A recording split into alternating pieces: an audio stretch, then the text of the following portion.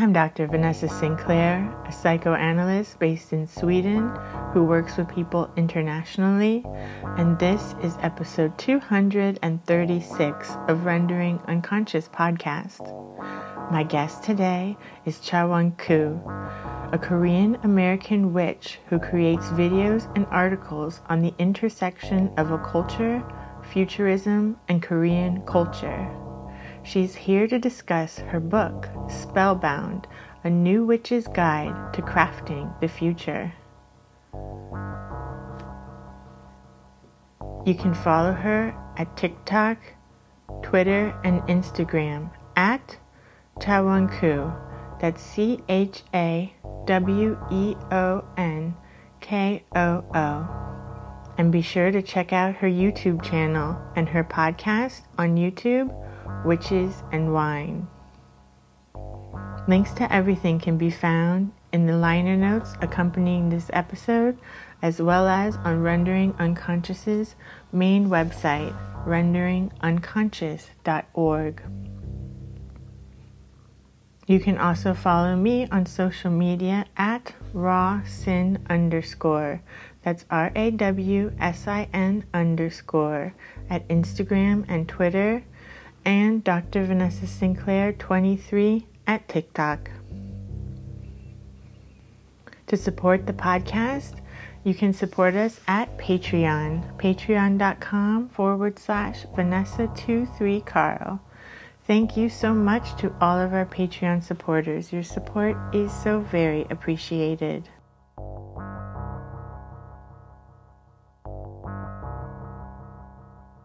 Hi, it's so nice to meet you. Thank you so much for coming on Rendering Unconscious. Thank you for having me. I'm so excited to hear about your new book. How did it come about? What made you come up with this idea? So as for Spellbound, it happened because I tell people this, and this is kind of a joke, but it's not. But I was following my human design.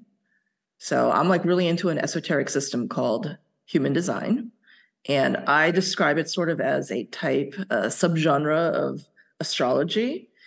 And I really started getting into it. And it basically said, like, you need to kind of like lean back. For me personally, I need to like lean back and like just like kind of let life happen to me. And so I was just like, cool.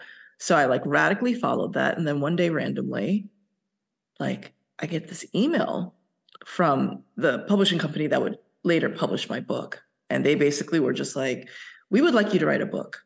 And I was like, that's pretty cool. And then my human design chart also said, hey, if you get like some sort of like thing that you think that you want, because for years I had been like, wow, it would be cool if I like wrote a book.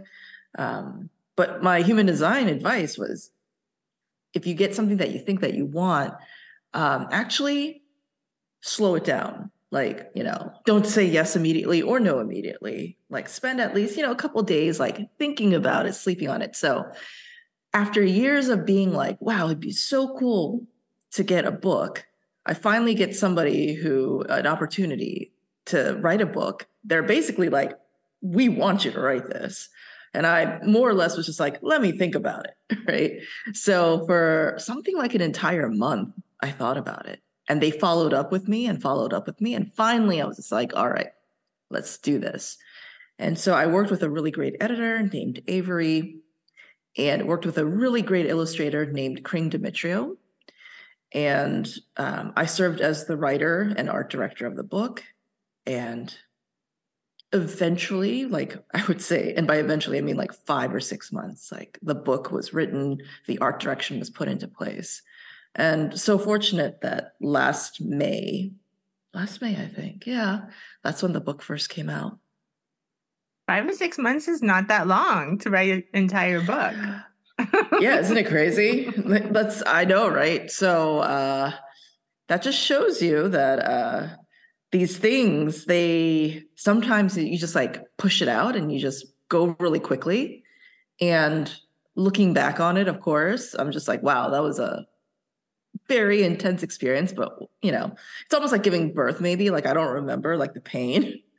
So I'm just like, yeah. But during the time, like I was definitely struggling with a lot of, just I think what all writers deal with. But I think also on top of that was the fact that Smith Street Books, which is my publisher, Avery, my editor, and Kring, the illustrator, and I, we wanted to create something that was unlike anything else that's on the market in terms of like witchcraft books. And so the illustrations were really important to us. And like for me, the idea of also bringing in, I would say, more East Asian elements was also really big. I didn't know if there were many elements of East Asian anything in most magic books. And if they were, it was like written from a very much like, this is a book about Taoism, or this is a book about Buddhism, or this is a book about the I Ching. Like it was usually in books that were very much focused on, this is an East Asian esoteric whatever book. But for me, I was just like, but that's not all I am, And for me, it wasn't so much about East Asia as a subject, like a topic. It was it being an integrative part of my identity. And it was really important. I told the publisher from the very start, I want to work with an Asian illustrator. And so Kring Demetrio is Filipina. So that was also very important to me, that this book is East Asian in a way that's like very natural. I have lots of East Asian friends. I have lots of Asian friends. And also it's just a very natural part of my personality. And I was like, let's write a book about that. Right. And so I would say that it was, looking back on it, even though it took 5 months and it was really difficult in retrospect. Now, of course, I can just be like, oh yeah, it was fine. But at the time, nobody was really sure what was going to happen with the book. I'm going to guess that Avery, there were times where she was just like, I don't think that she's going to deliver a manuscript. So, thanks to you, Avery, real MVP there. Absolutely. But that's what makes, these kinds of works so special, is when it's from your kind of specific place in the world, and like you said, you bring together kind of ancestral elements, but also kind of modern elements of witchcraft and chaos magic. And you talk about technology and like where witchcraft fits in like the digital future. That I feel is also something that I realized that so many books about magic, they were either, again, just like books about Asian esoteric arts, if it was focused on, hey, this is a book about futurism, or this is a book about like, I don't know, there was a specific word that seemed to be used sometimes with magic that deals with technology. And it was oftentimes dealing with robots. It was oftentimes dealing with like very like obvious futurist stuff. But again, this is like, all right, I think the identity that I was trying to go for wasn't that it was just focused on the technology part, just about the futurist part, but it is a huge part of not just what I do, but what I believe are some of the most powerful witches today, who don't necessarily identify as witches, but I personally consider technologists, people who code, artists who are creating NFTs. I consider people like that to be some of the most powerful witches today. And what's to me so cool about them is that if I go and talk to somebody who's in technology about witchcraft, about the occult, 9 times out of 10, they're open to it. They're down for it. They're just like, oh my God, I do consider myself a witch. I do consider myself an alchemist, and this is cool. I want to be part of this. However, if I go to somebody who says that they're part of witchcraft and try to tell them about technology, they reject it. They go, no, witchcraft is about the past. It's about nature, and technology is artificial. And that always makes me chuckle, because I'm like, but the occult is a technology. I literally talk about how in my book, it's a technology, because technology is anything that extends human capabilities. Paper is technology. A pen is technology. Shoes are technology. And yet, if you were to ask somebody who rejects technology in those senses, like, do you think that you wearing shoes makes you less of a witch? Like, they would be confused. And so, yeah. So what I found was that my definition of witchcraft, my definition of witches and occultist has expanded over the years. And again, like oftentimes people write books that are very focused on a certain topic. And same with the East Asian and the technology stuff, people they seem to think that witch has this very narrow definition. And instead, what I've found over the years is that witches, some of the witchiest people that I know are actually those who they themselves wouldn't consider, like, that's not the first thing that would come to their mind. And in fact, other people wouldn't necessarily call them witches either. So this book was truly about what does being a witch really mean in all the integrative ways, all the intersectional ways, all the ways that I think are just a hallmark of being a modern human being, where you're more than just one identity, where you're more than just this or that, where you have freedom and fluidity, where you have agency, and where things aren't always what they seem. And I was like, this is where maybe, at least in Western witchcraft and occultism, it's become dogmatic in a way. And I was just like, ugh, like as a atheist, lifelong atheist myself, like the dogma of like, this is my identity, this is my religion, this is my whatever has always been I've been very allergic to it. And so I thought, let's create something that especially young people today would relate to because they're so intersectional.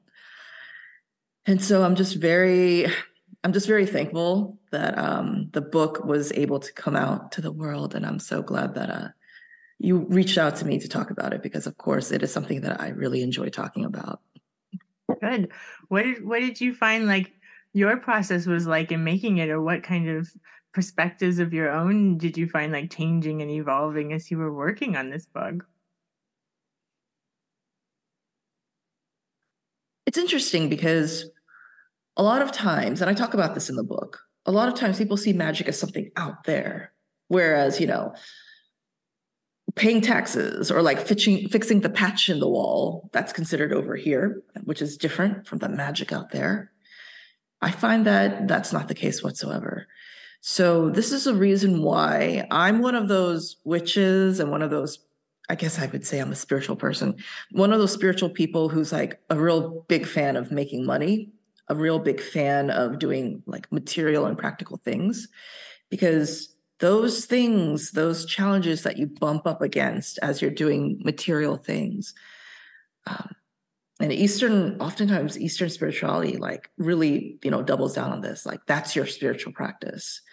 I think it was Eckhart Tolle who said something like, listen, it's really easy to be enlightened when you go on top of a mountain and by yourself. He was like, a truly enlightened person will go down and meet with their family during Thanksgiving. That's how you know you're really enlightened. And it was the same thing. So writing the book, going up against the usual suspects, like being blocked or procrastinating or trying to communicate more effectively with my editor and the illustrator, getting back like an illustration and feeling like, oh, like this isn't exactly what my vision was. Sometimes like wanting to chuck away the project and run away. All these different things. These are the things that I realize is also part of what helps me become more of a witch. I'm a very different person today than I was even when I was finished writing the book, because everything makes you a different person and helps you evolve. And I am actually thinking about putting out a sequel this year or maybe like early next year, because I feel as though maybe it's almost going to be like a yearly thing where like each year as new things happen, because I would say since May of last year, radical shifts have happened in my life. And I'm going to guess that at the end of this year and next year, there's going to be other radical shifts, and they're all practical, all mundane things. And so when that happens, then it's a signal. Oh, now the witchcraft is upgrading and evolving. Now the spiritual practice is evolving as well. Absolutely. And I'm sure it would be helpful for people to see kind of how you evolve, and the evolution of witchcraft and how it plays out in your life and in the world. Yeah, I think sometimes it seems to like maybe piss off is a hard word to use, so maybe that's not the exact word. But I've noticed that there are people who, in the comments of my YouTube, sometimes I'll get somebody, usually a dude, who says stuff like, oh, getting a hot boyfriend and a sports car is not the point of magic. And it's usually because in the video interview that I've done, and I have a YouTube channel called Witches and Wine, and I've interviewed some of who I think are the coolest occultists in the Western English-speaking world. Because I'll be saying in the interview stuff like, oh, will this help me get, a Lambo? Will it help me get a hot boyfriend? And I'm not joking when I like say stuff like that. I like literally want to know, because to be honest, I wouldn't be doing magic if I didn't think that it could. And so I'm saying it because that's what I'm going after. And then people in the comments sometimes will make comments back saying that that's not what magic's for. And to me, I'm just like, how do you know what magic's for? You know what I mean? It's like, congratulations, somebody appointed you to the council, the High Council of Witches. It's like, you don't know what magic's for. I don't know what magic's for, but I have a feeling that it's okay if magic is different for you than it is for me. And this has also helped me over the years become a little bit less critical, I would say.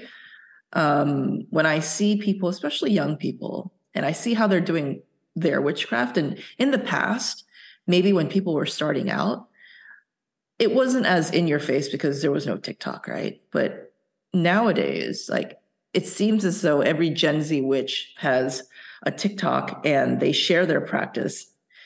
And oftentimes you're, just watching it being like, oh my God, it's easy to forget that maybe in the beginning we were all like that. Because I have heard plenty of occultists who seem very experienced now talking about how, like, back in like the early 2000s or 90s, they were part of message boards, like Yahoo message boards, and they were doing like, like flame wars against each other, like on these message boards. And I'm just like, that is just as cringe as like a young witch, like doing like a jar spell or like a bottle spell, but not doing it completely right. Like, you don't think that like being on a message board in the 90s, being like, you disrespected me, like mage 1257, I shall throw a hex against you and your family. That is even more cringe. You know what I mean? And so I was just like, once I had that perspective, I was like, all right, I don't need to feel like in any way like, oh, you got to make fun of and you got to correct these like Gen Z witches, because it's sort of like, no, this is a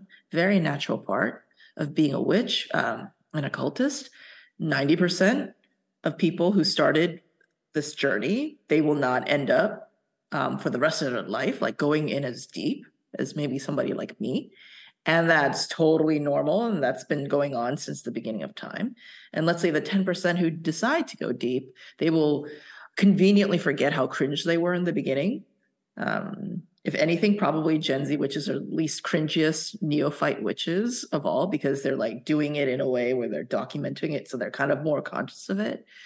But whatever the case, it's like we all go through the same phases, just like, certain part of the hemisphere goes through the 4 seasons.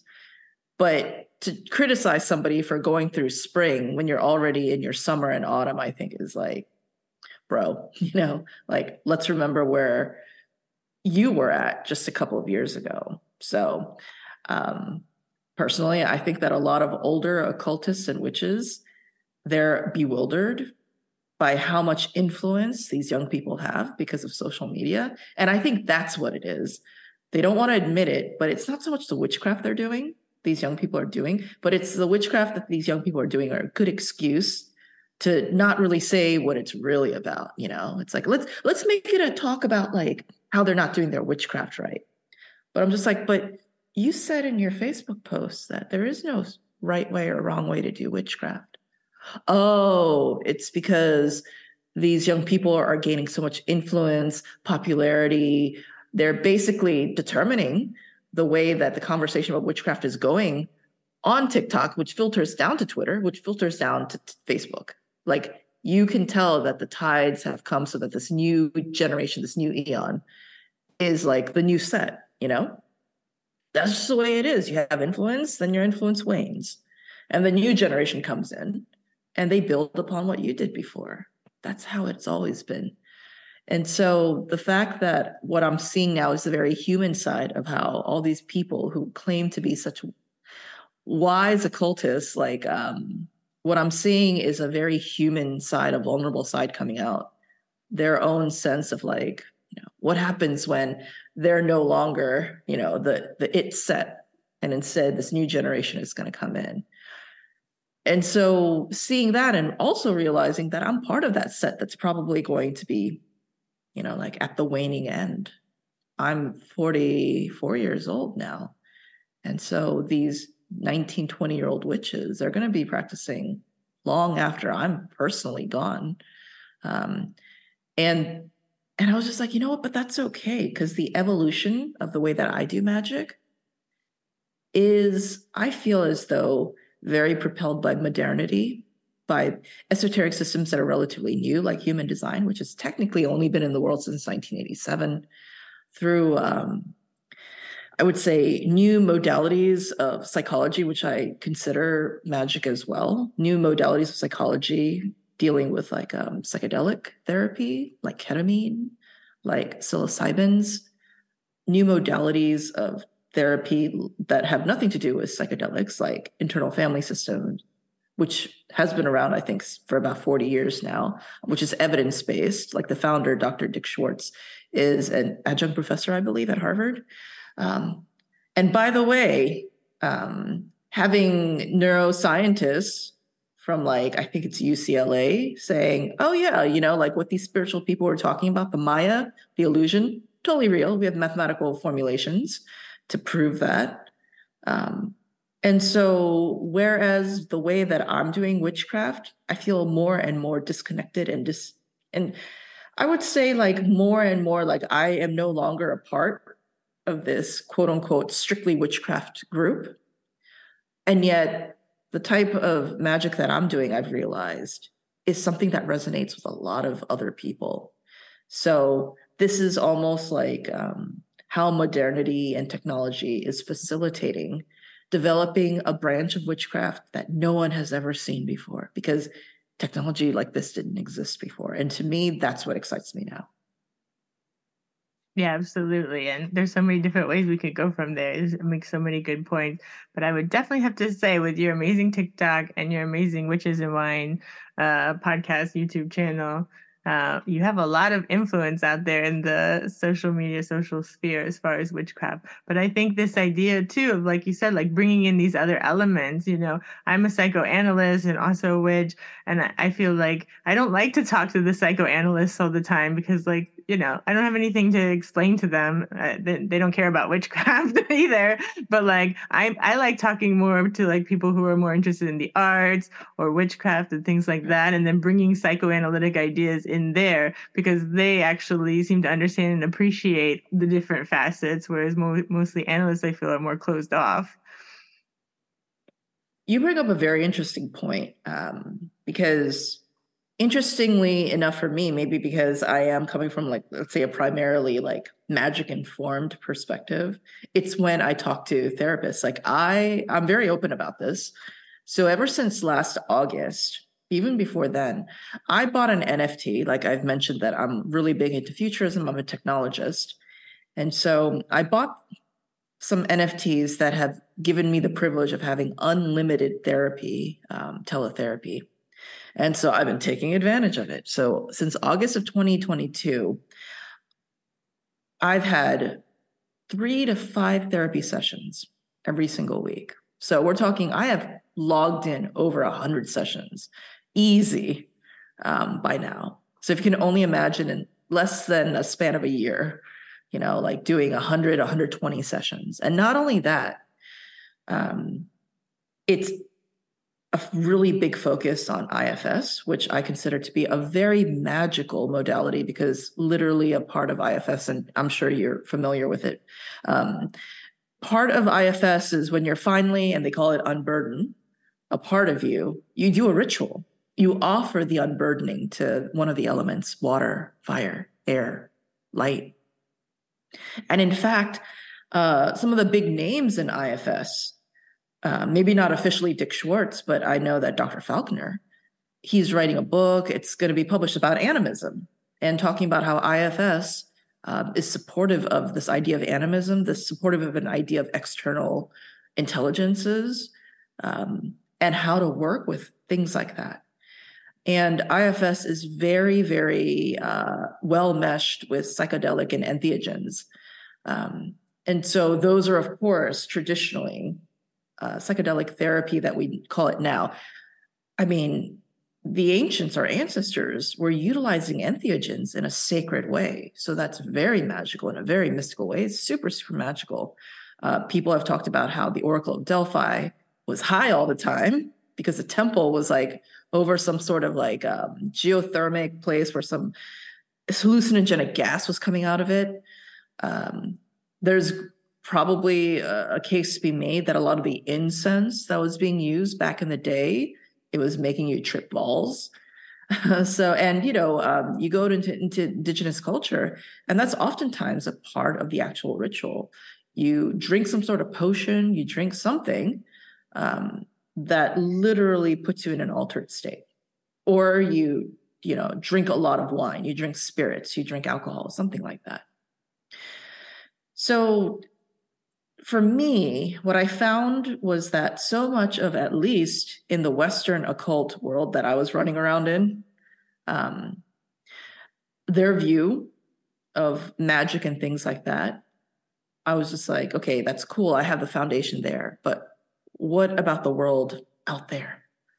The therapists, the artists, and now, of course, looking into the East and realizing that the concept of magic in a different part of the world, like, for example, East Asia, because I'm East Asian, I'm Korean, they have a very different concept of magic.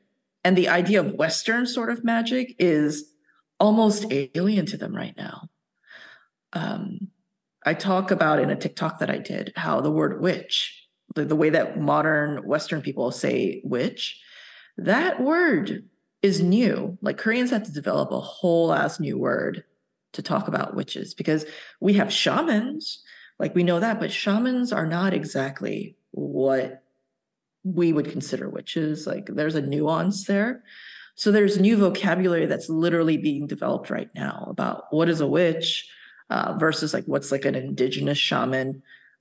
What does it mean if you're working with the Goetia, you know? Are there words to describe it? No. So the projects that I'm doing currently right now are an offshoot of my book, which is an offshoot of the fact that what happens if you're trying to straddle both Eastern and Western culture, when you're trying to straddle both the past and the future, and you're trying to straddle all these intersections of not just like grimoires, but also bringing in these like other magical modalities, whether it is what our ancestors used in terms of entheogens, or what's being used right now, which is like Western psychology, or what's being used maybe not even in a real world, you know, creating a type of hypersigil, what Grant Morrison talked about as being a hypersigil, which can be a written work of art, or just art in general to create magic. Like, how do we do all that sort of stuff? Yeah, that's wonderful. And I feel like I feel totally dead inside whenever I'm around like the Western occultists that have all these like hierarchies and initiatory steps that you have to like go through to be in your little club or whatever. It's just all like an old white guy's club, in my opinion. It's just like a magical covering, but it's just yeah, they just make me feel dead inside. So anytime I've bumped up encountered them, I just kind of go running the other way. I grew up in Miami, so I'm much more used to like people like Santeria and things like that. And yeah, that's what I know. You've interviewed like Jesse Hathaway Diaz. He's my godfather. And that, and yeah, and then David Shee. I love David Shee as well. He's amazing. So you've had such amazing people on your podcast, on your YouTube channel. And I think right now also like there's kind of an urgency that we're all living in with like climate crisis and everything, that like this kind of really slow, like whatever right hand pathway of like going through like initiatory steps and everything thing. It's like, we don't have time for that. I don't feel like we have time for that. I'm much more interested in like shedding these kinds of ideas of like what you have to do according to somebody else and really finding like your own personal kind of intuition and your own personal power. You also interviewed Matt Aron, and he talked about in his book, that like extrasensory perception and things like that. These aren't like supernatural things that are like out there. They're all like things that we have within us. And they're perfectly natural in that way. And I thought that was really interesting as well. Yeah, I've been very privileged to speak to, again, some of the coolest occultists in the English-speaking world. And even before I got on TikTok, I had spent like the previous 4 years, something like that, like basically a university sort of career. It felt like almost like attending an Ivy League school about all sorts of witchcraft. And so I think one of the great things about having a podcast and talking to many different types of people who are doing all different sorts of magic is when you're talking to people who are so experienced and passionate about their particular lane, then, naturally when you're talking to them, you're researching about them, you're researching their tradition, and you're hearing it straight from that person, like how this has affected their lives. And so after doing it for like 4 years, eventually, like in the beginning of my YouTube career, I suppose, I very much felt as though I have nothing to add to the conversation. But it was after 4 years of reading everybody's book, studying all this stuff, getting super curious, talking to the people, going to conferences, et cetera, et cetera. It was only after then that I felt as though I had something to say.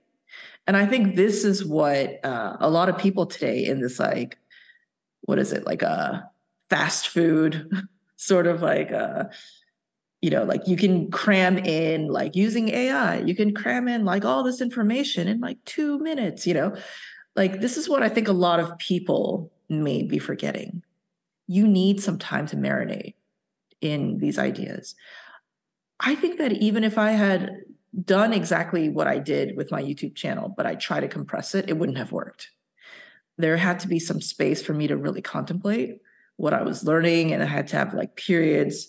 Like right now, it's been a while since I put up a new interview. Like I had to have time in between also to let things marinate. So I think that is sort of what I'm seeing as a sickness in the world that's making people desperately unhappy, and yet they don't realize, almost like an addicted being, that every time they're trying to go after this make happy version of spirituality, of life, that it's actually the opposite of the reason why they're doing it. And so when you mentioned that, we just don't have time to kind of mess around anymore because the world is different. And the world we're heading towards, like a very uncertain age, 100%. Not to sound like a doomsday person, but I don't need to be a psychic to know that the way that the world is patterning itself is at a point where I'm just like, very quickly, the things that we take for granted right now, they're not going to exist. There's not enough resources. There's not enough whatever to keep it existing. That's not necessarily a bad thing, but it is going to be a bad thing for most people because people cannot deal with change. People can't deal with chaos. Here's the thing about chaos, though. Those who can roll with the chaos will thrive, will absolutely thrive. Chaos is where, famously, fortunes are made. Chaos is where influence is made. TikTok really blew up during the pandemic, during lockdowns, during this time of chaos. Some people, they decided to take this time, and I consider myself to be part of this cohort of people who decided, I'm going to like jump on this. And I remember when I first told people, and I've been giving away this like quote unquote advice for free from day one. I was just like, guys, everybody get on TikTok. This is the new thing. If you're not on TikTok, you're going to lose influence. You're going to like fade away. You're going to you have to get on TikTok. I remember the amount of blowback that I got. People were writing like very like subtweeting, but on Facebook, like, I can't stand him. And people like are saying stuff like this. And then now those same people who are saying that are making TikToks because now they have to. And I'm just like, you could have just done it 3 years ago when I was talking about it. And so when people ask me about, how did you build your platform? I say, part of it is that I was early. That's what it was. And also my mindset was different at that time. I knew that things were changing. And the reason why I knew it was changing is because of witchcraft. Literally because of witchcraft, magic. I think that the way that a lot of people practice is that witchcraft is a replacement religion for them, or it's another sort of dogmatic system or security blanket for them. For me, because I started off as an atheist and I still am an atheist, witchcraft was the uncomfortable. It was the anti-security blanket. It was the anti-fragile blanket. It was a radical deconditioning. It was everything that I found annoying that I didn't want to look at, but I decided I had to. And therefore, I had spent 4 years developing anti-fragility and thinking of anti-security. Magic to me was never about making my life feel like, oh yeah, but don't worry. You've lost your job. You don't have money and stuff, but you can always do magic. It was never about that for me. Magic instead was for me like, okay, I'm going to decondition using magic. And then these magic techniques are going to be a platform, like a foundation for me to then figure out what to do next. Right. And so when people were just like, oh, you think that like getting a hot boyfriend and a Lambo is point of magic? And I was like, yeah, for me, it was. Because the thing is that anytime somebody would say things like, oh, magic is this or magic isn't that. Magic can only help you do this. It's not going to help you do that. Why would you want this? Why would you not want that? And I'd just be like, why are you trying to condition me with your personal perspective, which, by the way, was probably due to culture, family, messages that you ingested? Why are you trying to condition me? Why? So magic was always there for me to basically put thorns on my head, to put a pebble in my shoe, and to make me gain blisters that would eventually harden into calluses. This made magic relatively unpleasant for me. But it was through the unpleasantness, which most people hate doing, that I think helped me see that things like TikTok, New Age, things like Web3, blockchain, New Age. And again, that's another part that people, especially like people in the occult, in which they seem to pride themselves on the fact that they're anti-technologists, and they'll be very against blockchain technology and Web3 technology, not realizing, because just because I used to be working full-time in the industry, that I follow the news every day, the technology news, and I see where it's going in ways that the average American doesn't know, because I'm constantly reading the news. I'm constantly looking at charts, like financial charts. And so I'm just like, if you guys only knew what I knew, then this is a foregone conclusion. But again, how did I even get myself to that point? It was through the deconditioning of magic. And P.S., there's a whole lot of occultists who are actually really successful at trading, like we're talking financial trading, and a lot of financial people, a lot of these like crypto bros, they may not realize it, but they're using occult techniques on trying to predict the markets. They're using literal techniques where they're trying to forecast the markets, and it's straight up occult. So all the sort of separation that people think exists in life, magic is out there and the mundane is right here, does not exist in the real world. It only exists in a hypothetical, clear, like super easy, like not complicated at all, and therefore unrealistic model that exists in a lot of people's heads. But the real world, it's actually a quite different story. Yeah, exactly. And those fantasies they have is just from conditioning, as you said, and different cultural ideas. I love the idea of radical deconditioning. That's totally where it's at. And of course, it can help in practical matters. Like a lot of magical traditions, folk magic traditions exist exactly because people were going through hard times and they had difficult circumstances, and they used magic to give themselves personal power to be able to survive, Yeah, I don't understand why people in the West They fetishize Eastern spiritual traditions, not realizing just how material-minded Eastern Asian tradition or culture is. And maybe that's also another reason why this is like not a big deal to me. You go into any sort of Eastern Asian sort of thing, and I feel as though maybe just to like make it more palatable to Westerners, they strip out a lot of the material aspects of these Eastern traditions, but it's like, it's very normal and it's so okay in Eastern esoteric thought to be very interested in material things. That's how it's practiced. That's literally how it's practiced. Sure, there's a highfalutin idealistic stuff, but it's not real. And that romantic fetishization that Westerners have been caught up in, it's deeply annoying because then they want to explain to me and other people like me who are from that culture, no, that's not what it is. It's like, it sure is. It actually is. I've seen it with my own eyes. I've lived it for like 4 decades.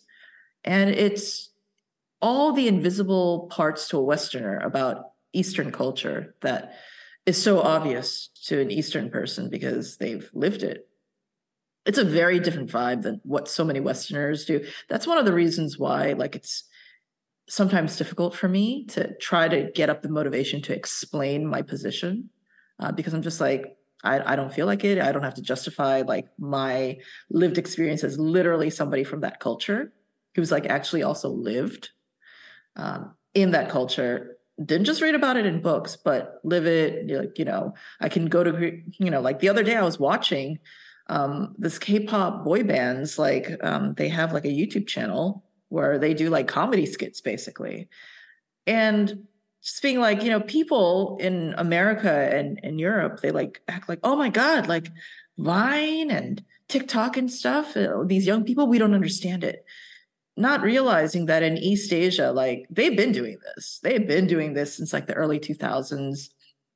Things that are like so new and so radical in the West, like VTubers, live streaming, these like, oh my God, like influencers are like this thing that Kylie Jenner invented. No, they've been around in East Asia for longer. And also East Asia has a way bigger population than America. So believe me, like that entire concept and that entire thing of influencing, it's already been.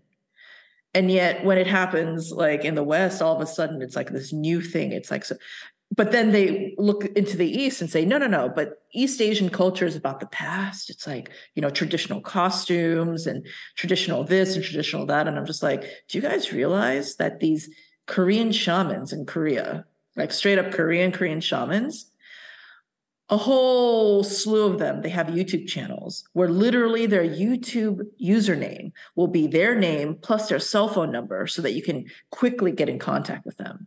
You pay for these like mudangs, right?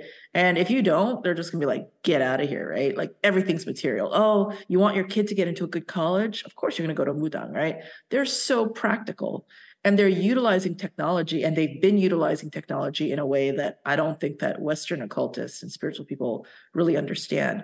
And yet they will just constantly sing the praises of how Eastern spirituality is in so many ways, like this like really beautiful, pure spirituality. And I'm like, your pure spirituality uses drones in Buddhist temples, is utilizing social media, plastic surgery, technology to entice people to open their wallets and to do mundane things like have a successful new business blessed by a shaman, have their kids get into like a good university, have a marriage be blessed.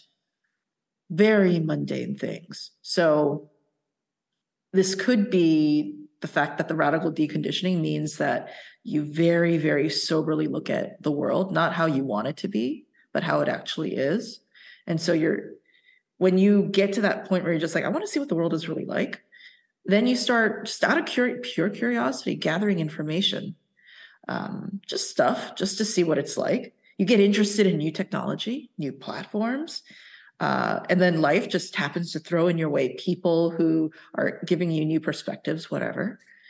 And then after all, you're just like, oh, well, I was living in a world of ignorance before, and now I'm starting to see how ignorant I was.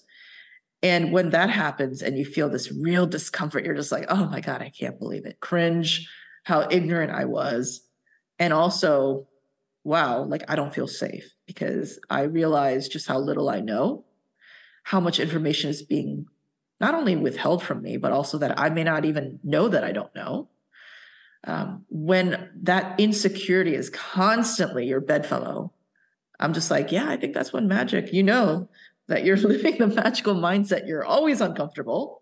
You're always questioning yourself. You're always like, I don't know anything. And the only thing that you know is that I don't know. That's when I think, oh, wait a second. That's actually a good sign that I may be actually getting into witchcraft and the occult. The way that maybe at the purest sense, that may be the only thing that I can really say for sure is like what I know about witchcraft and the occult. Yeah, that I don't know. And I'm uncomfortable and I don't know anything. Yeah, exactly. Yeah, I love that.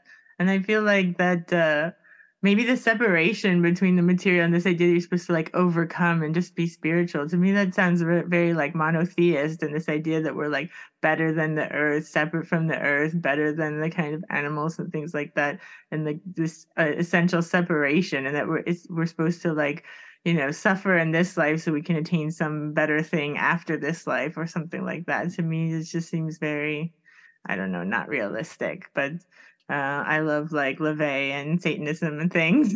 Very much like into the material world as well. And I've seen that you posted that when you talk about working with demons and things, you get a lot of comments and people like worried for you, worried for your soul and how you're going to do. It's so, to me, I just laugh. First of all, I don't see half the comments because I have this wonderful social media manager who basically like cleans up the comments for me and stuff. So I'm just like, all right, people who are basically decide to come in and I don't know, like put in their worries and are going to be negative or like project their fears onto me. It's like, I don't know what to say besides like, you guys are kind of like unpaid interns for me because you're only making my algorithm more powerful, which is really interesting, right? But as for me, I just know what I know because my own firsthand experience, which may be different from other people. But I'm an atheist. Yes, I'm a witch, but I'm an atheist. Like, that's what I am ultimately. And the fact that people are coming to me and saying, how can you do magic if you don't believe? It's made me realize that the marketing, the sort of like, I want to feel secure. I want a complicated life to become simplified so that I feel better. I want a sort of infantile sort of mentality because real life is too complex. And therefore dumb it down, and I'm going to call it spirituality. Make it feel palatable, and I'm going to call it spirituality. Make it simplified or ridiculously complicated, but in the most like non-effective way, just because, for no real logical reason. And then I'll call it magic. It's these things to me are what worry me. It's not demons, which to me are just aspects of these mysterious either parts of myself or usually parts of myself. Although I'm also open to the idea, like how Dr. Falconer was talking about animism, whatever. But these things, they don't, when I think about all the things in the world that I should be afraid of, I'm just like, or hell, like people are just like, you're going to go to hell. And I'm just like, already here. You know what I mean? So these things that other people seem to be so afraid of, these invisible things, I'm just like, if you're afraid of invisible things, I think you're afraid of yourself. You're afraid of like the parts of yourself that exist in the back of your mind, but you can't bring forth for whatever reason. And to me, that's the true power of something like magic. To me, magic is a radical, not only deconditioning system, but it's also radical shadow work. And shadow work, not as in like the shadow that's the bad side of you, the devil on the shoulder. I mean, shadow is in literally the parts of yourself that you didn't possibly even know that existed. You're putting light on a part that was in the shadow before. And I think a lot of psychologists, they would agree that so much of the battle is acknowledging that something exists. Like that's the reason why naming a problem and kind of bringing it into consciousness, that in itself is perhaps one of the most powerful things a person can do. Like you don't have to actively try to solve things. Oftentimes they resolve themselves because you're putting your attention on it and you're acknowledging that it actually exists. This is the reason why when people on social media who are doing social justice, yes, sometimes it can be really intense. And sometimes I'm just like, oh my God, but at the same time, I think they're also acknowledging that you can't just be like, how a lot of people are just like, if you talk about it, it makes it worse. It's like, no, that's not how it works. Literally, the comparison is that, you talk about it and it feels worse because you're acknowledging it, because healing is chaotic, but believe me, not acknowledging it is what actually makes it worse. So it's the same thing, and so what magic does is it already offers us a perspective of a world that is beyond what society tells us.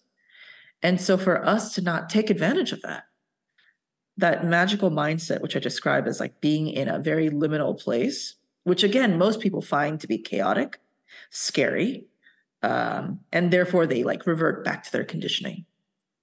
Even if they claim that they're against like modern modes of like structure.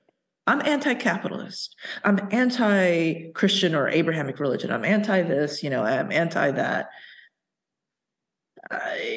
To me, I'm just like, yeah, that doesn't really matter. If like your perspective is, I'm anti that, but I'm taking that same mentality and I'm funneling it through this new system that I've created, same shit, different day. So doesn't really matter. Versus somebody who decides to completely shatter or start to deconstruct that mentality. You're anti-capitalist. Okay, deconstruct it. And then what, Then that's a whole different thing. And me personally, I don't think that the modalities I'm using today, which to a lot of people would seem like a lot of just like psychology and stuff and not quote unquote magic, I could not have done the psychology that I am, the therapy that I'm doing today, if I didn't have magic first. Because I can't think of another system, including therapy, including psychology, that has the power to radically decondition the mind like magic, like the occult. Like I just cannot think of any other system. Yeah, I love that. And I do think they fit together really nicely. And I love that you were able to have this time carved out like 3 to 5 times a week to be able to focus. It's a full-time job. Yeah, it's great though, because I'm in psychoanalysis, that's the kind of traditional psychoanalysis. You go like 4 or 5 times a week. And it's really amazing to be able to carve that time out for yourself just to reflect on these things and do this kind of work. It really can be very life-changing. And this is what I've realized the more I go deeper into my current modality of magic, which is focused a lot on this IFS therapy and then utilizing entheogens in a therapeutic setting. Like I don't take these drugs in a recreational way. They're done in a definitely therapeutic setting, guided by trained therapists, etc. Although, I know people who have very successfully utilized it in a more DIY way and done it recreationally that has led to, serendipitously leading to some sort of therapeutic benefits. But for me, what I've realized the more and more I do this is it's unfair in so many ways that I get to have the resources and the privilege to do this. I'm able to do this. Why? Because of technology. Because I bought an NFT, and you can buy an NFT now for something like $200. And that $200 NFT, and in my Discord, I list all the deets. I tell people exactly which NFT, $200 NFT, it's a certain project. You buy it. Sure, you need to learn how to create a wallet. You need to learn how to fund it with crypto. And some people may not be able to afford 200, which is extremely unfair. But I think a lot of people who are into magic, they could find a way to learn how to fund a MetaMask wallet and to get a $200 NFT, which then gives them access to this same unlimited therapy that I have access to. I can only do this because I've leveraged technology. I've leveraged knowing about this thing. It's in the crypto world, it's called alpha. When you're given like information first, you're given alpha. It's because I was given alpha. Why was I given alpha? It's because I was able to decondition myself thanks to magic, and then be able to somehow get into a world, like to run around in circles to the point where I found circles that were like, hey, by the way, there's this NFT where you get it. And one of the utilities is that you get unlimited. You could, if I wanted to, I could have therapy all day long in this. I mean, it's with a certain sort of like group, a stable of therapists. But I mean, I can do that. That's the utility of the NFT. And it's not going to last forever because nothing lasts forever. And so I've been urging people. This is not a secret. Like I've been telling people this, like just yelling from the top of my lungs on top of a roof, because I'm experiencing it firsthand. The same way that I was saying this about TikTok, yelling it top of my lungs, top of the roof, because I'm experiencing it myself.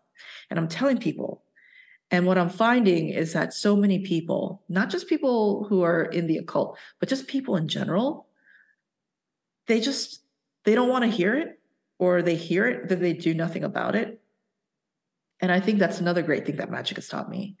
When you're doing ritual, you learn that the direct action that you take can create amazing ripples in your life. There is a difference between, and we've all heard that term like armchair occultist, just somebody who like in their own mind, they like to imagine that they're doing ritual, but they don't actually do it. I have a feeling that armchair occultist is actually, we can just expand it to like armchair human being, you know? And I think that's a lot of people. And a lot of it, I think, is based around conditioning. But what happens when you do magic? When somehow, even though you're like, oh, am I even doing this right?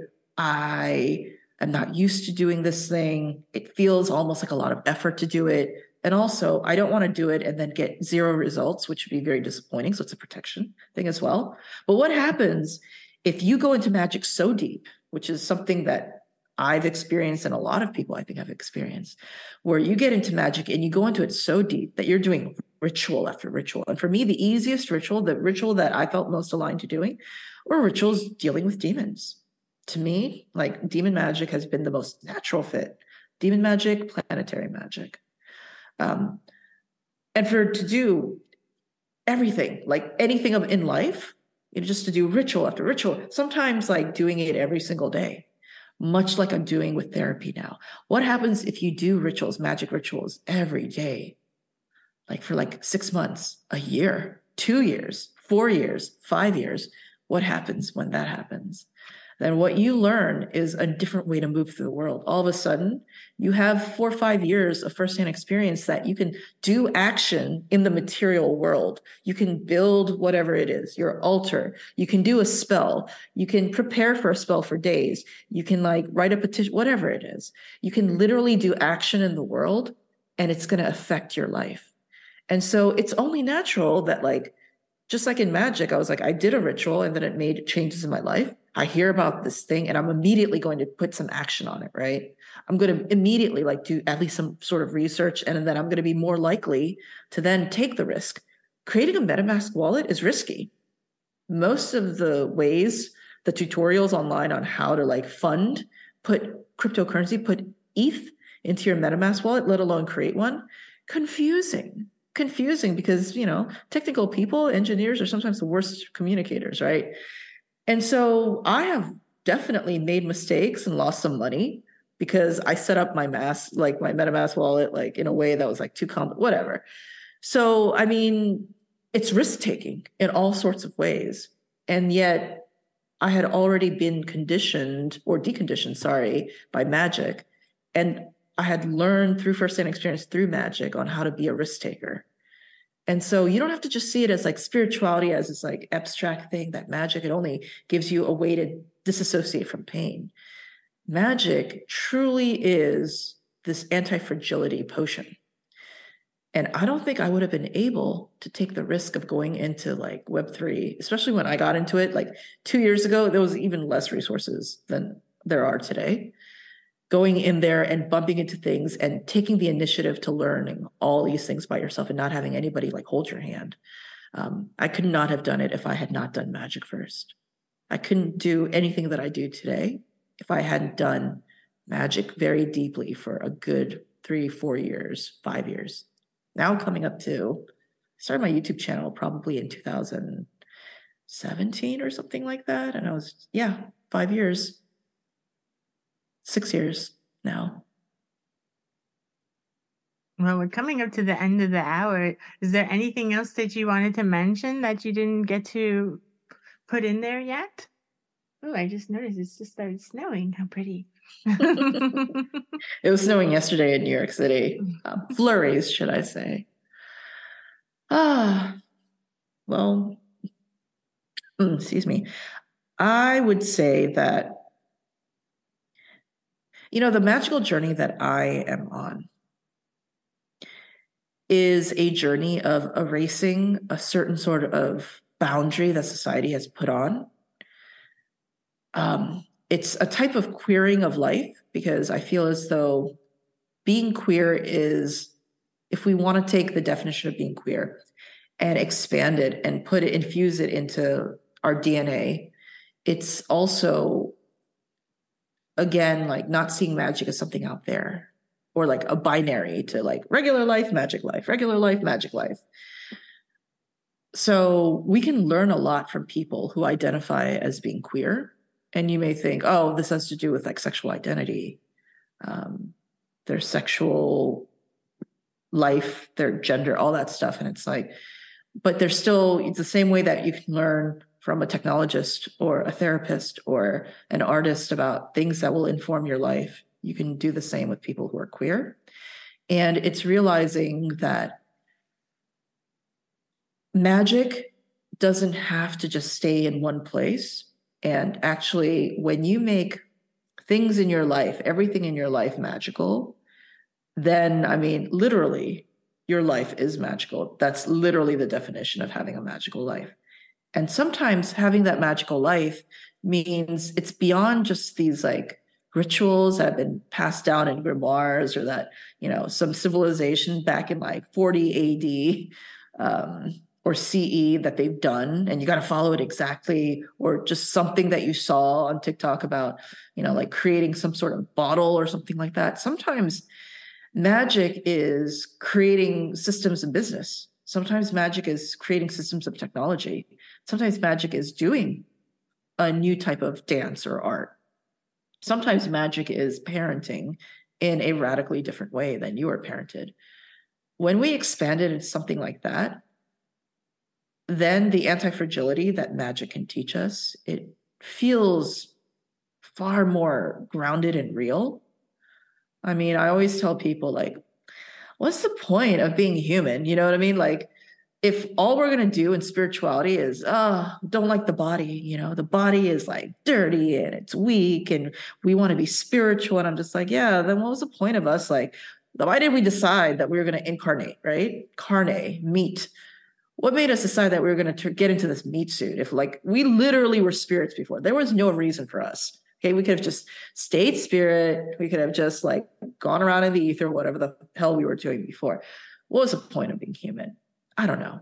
But what I do know is that this is a very limited ride to be human. And for some reason, decided to have this like meat suit. Okay, what can we do to make this meat suit ride as, I would say, eventful as possible, eventful in our own specific ways. And for some people, their definition of eventful may be different from mine, but how do we like make sure that when we go back to being, I guess, spirit or energy, we can just be like, yeah, like being a human, that was a really cool experience. And maybe in the next incarnation, we'll be an alien. I don't even know.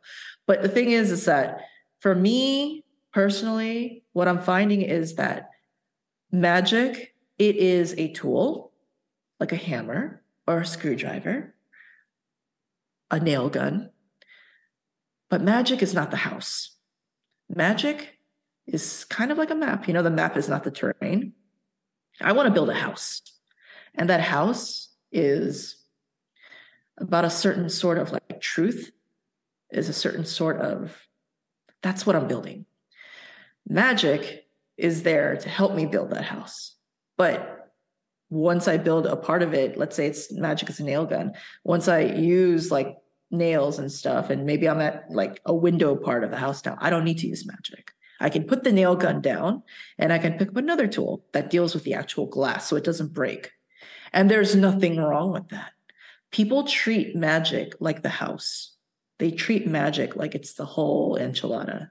And to me, it's not. We need to decide what house we're going to build because we need many tools to build the house that we want.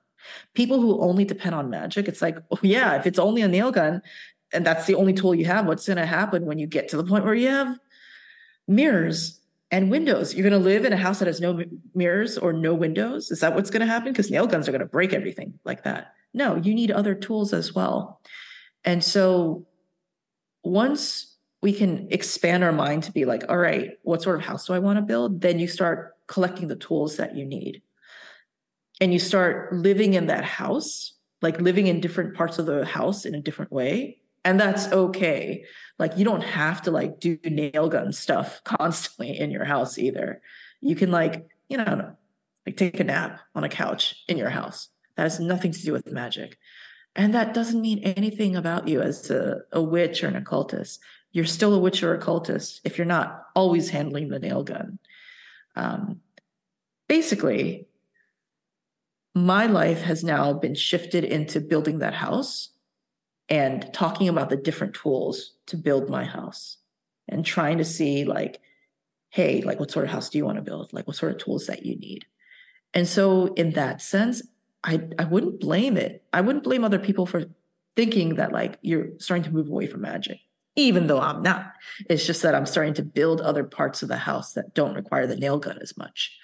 But I still have the nail gun. I still love the nail gun. The nail gun has made building a house way easier. So I would say that for me, the projects that I'm doing in these upcoming years, they're going to be a lot more of a mix of things. They're going to be a lot more like an amalgamation. And I'm telling you guys, you don't have to be psychic to know the world is going to plunge deeper and deeper into chaos. This is nothing.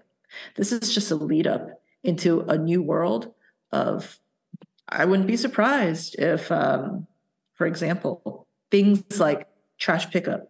You think that citywide, statewide, like these services, they're always going to be there? I don't think so. And I don't have to be psychic to know that. It's just natural that like, as we go through into a world where like all these diseases and stuff are going to start coming out, and that's just a fact. This lockdown that we had, there's going to be mini versions of it or like new versions of it in the future. You think the city is going to be able to, or your local municipality is going to be able to like carry out these functions? Do you think all neighborhoods are going to be like that? Or do you think that some people, it's going to be like, what is it, BlackRock, like that the US military has their like military, but then they hire like private mercenaries and stuff? Or do you think private mercenaries are going to be picking up trash and only to a certain group of people? Do you think that the internet, globalization, things like that, things that require all these different countries to work together, you think that's going to really survive in the future? I don't think so. And this has nothing to do with like feeling like, oh my God, the world is going to go into like complete and utter like dark ages. No, that's not what I'm saying. I'm not trying to say that things you should be fearful. What I'm saying is things are going to change. The things that we take for granted right now, they may not exist in the next 10 to 15 years. Already things that we thought existed, banks. I mean, some of the two biggest like bank failures that happened like in history, they happened in the past week. You think the financial system is going to stay the same in the next like 10 years? Absolutely not. Things are going to change. Chaos feels like the dark ages. Chaos feels very scary to most people, but that's because they've lived life not deconditioning. I truly believe that magic, the occult, radical deconditioning is the greatest insurance that you have in the future. I believe that those who decondition themselves in that way are going to be able to thrive in the future. There's opportunity in every sort of element of chaos.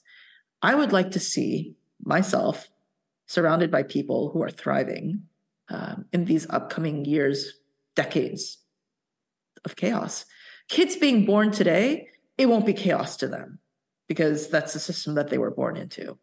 But for us, it's going to feel like chaos unless we radically decondition ourselves. I believe that in the next 5 years, the chaos is going to reach a real crescendo. And so many of the people that we know now are going to suffer greatly because they are so rigid and they're like clinging to magic and they're clinging to government and they're clinging to globalization and they're clinging to the Red Cross. They're clinging to the federal government. They're clinging to banking systems. They're clinging to local municipalities picking up trash on Tuesdays. They're clinging to that. And they're clinging to the internet. Like it's always going to be on. Like it's always going to be a certain way. And it's like, I don't think it's going to happen that way. And some people are going to be scared of that. And I see it as, it is what it is. But there's going to be people, when that's happening, they're going to create new systems and they're going to thrive. And there's going to be a community of people who are going to thrive because of it. And I would really like for there to be less suffering in the world and for people to be part of that group of people. Just like in the Dark Ages, quote unquote Dark Ages in Europe, our stereotype is that everybody was like poor and starving and like dying of the plague. There were pockets of communities all around Europe who were thriving. There are pockets of the world. You know, the Arabic world was thriving when Europe was like going through the Dark Ages. So, you know, this is not like an all out straight up like, oh, it's going to be horrible. But people are going to suffer because the conditioning is going to come in. But guess what happened after the Dark Ages? It was the Renaissance. So I think that there's going to be a Dark Ages and Renaissance going on at the same time. And I think that magic is probably the fastest, most efficient, most powerful way to make sure that as the world changes, that you're part of the group that's in the Renaissance rather than plunging into this scary Dark Ages. That's my message. Thank you for listening to Rendering Unconscious. You've just heard a discussion with Chaweon. For more, visit her TikTok, Instagram, Twitter, and YouTube channel at Chaweon. And be sure to check out her book, Spellbound, A New Witch's Guide to Crafting the Future. Coming up on April 16th, is our next event in the Psychoanalysis, Art, and the Occult series at Morbid Anatomy Museum Online. We'll have Anders Lundgren presenting Westworld, Anton LaVey's Total Environments, Gamification, and Ghosts in the Machines, and Swedish artist River presenting on Caligula as a Dionysian affirmation of life. For more information, visit psychartcult.org. That's psychartcult.org. You can also visit morbidanatomy.org/events. Many thanks to Carl Abrahamson for providing the music for Rendering Unconscious podcast. And now a song from a collaboration I did with Pete Murphy called I've Encountered You from the album Variations of Chaos. This song's available streaming on Spotify and other streaming services, as well as at Pete Murphy's Bandcamp page. That's petemurphy.bandcamp.com. petemurphy.bandcamp.com.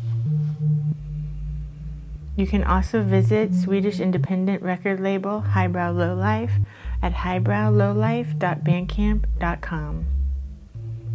All music at Highbrow Lowlife is free download, name your price. So enjoy. We exit our daily program, our daily narrative. I've encountered you. Creation may take place with witches' oil in a new way. Thoughts, basic astrology minds, giving it new life, and eventually we've created room for something new to grow. Psychological. Further. A gap. Sacrifice. Under the wheels. A battery. Forgotten. Pale. Twisting thighs. Penny arcades. Just to be my wife.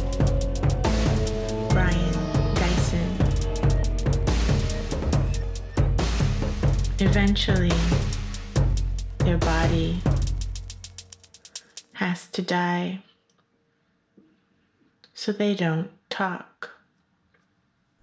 Impulse.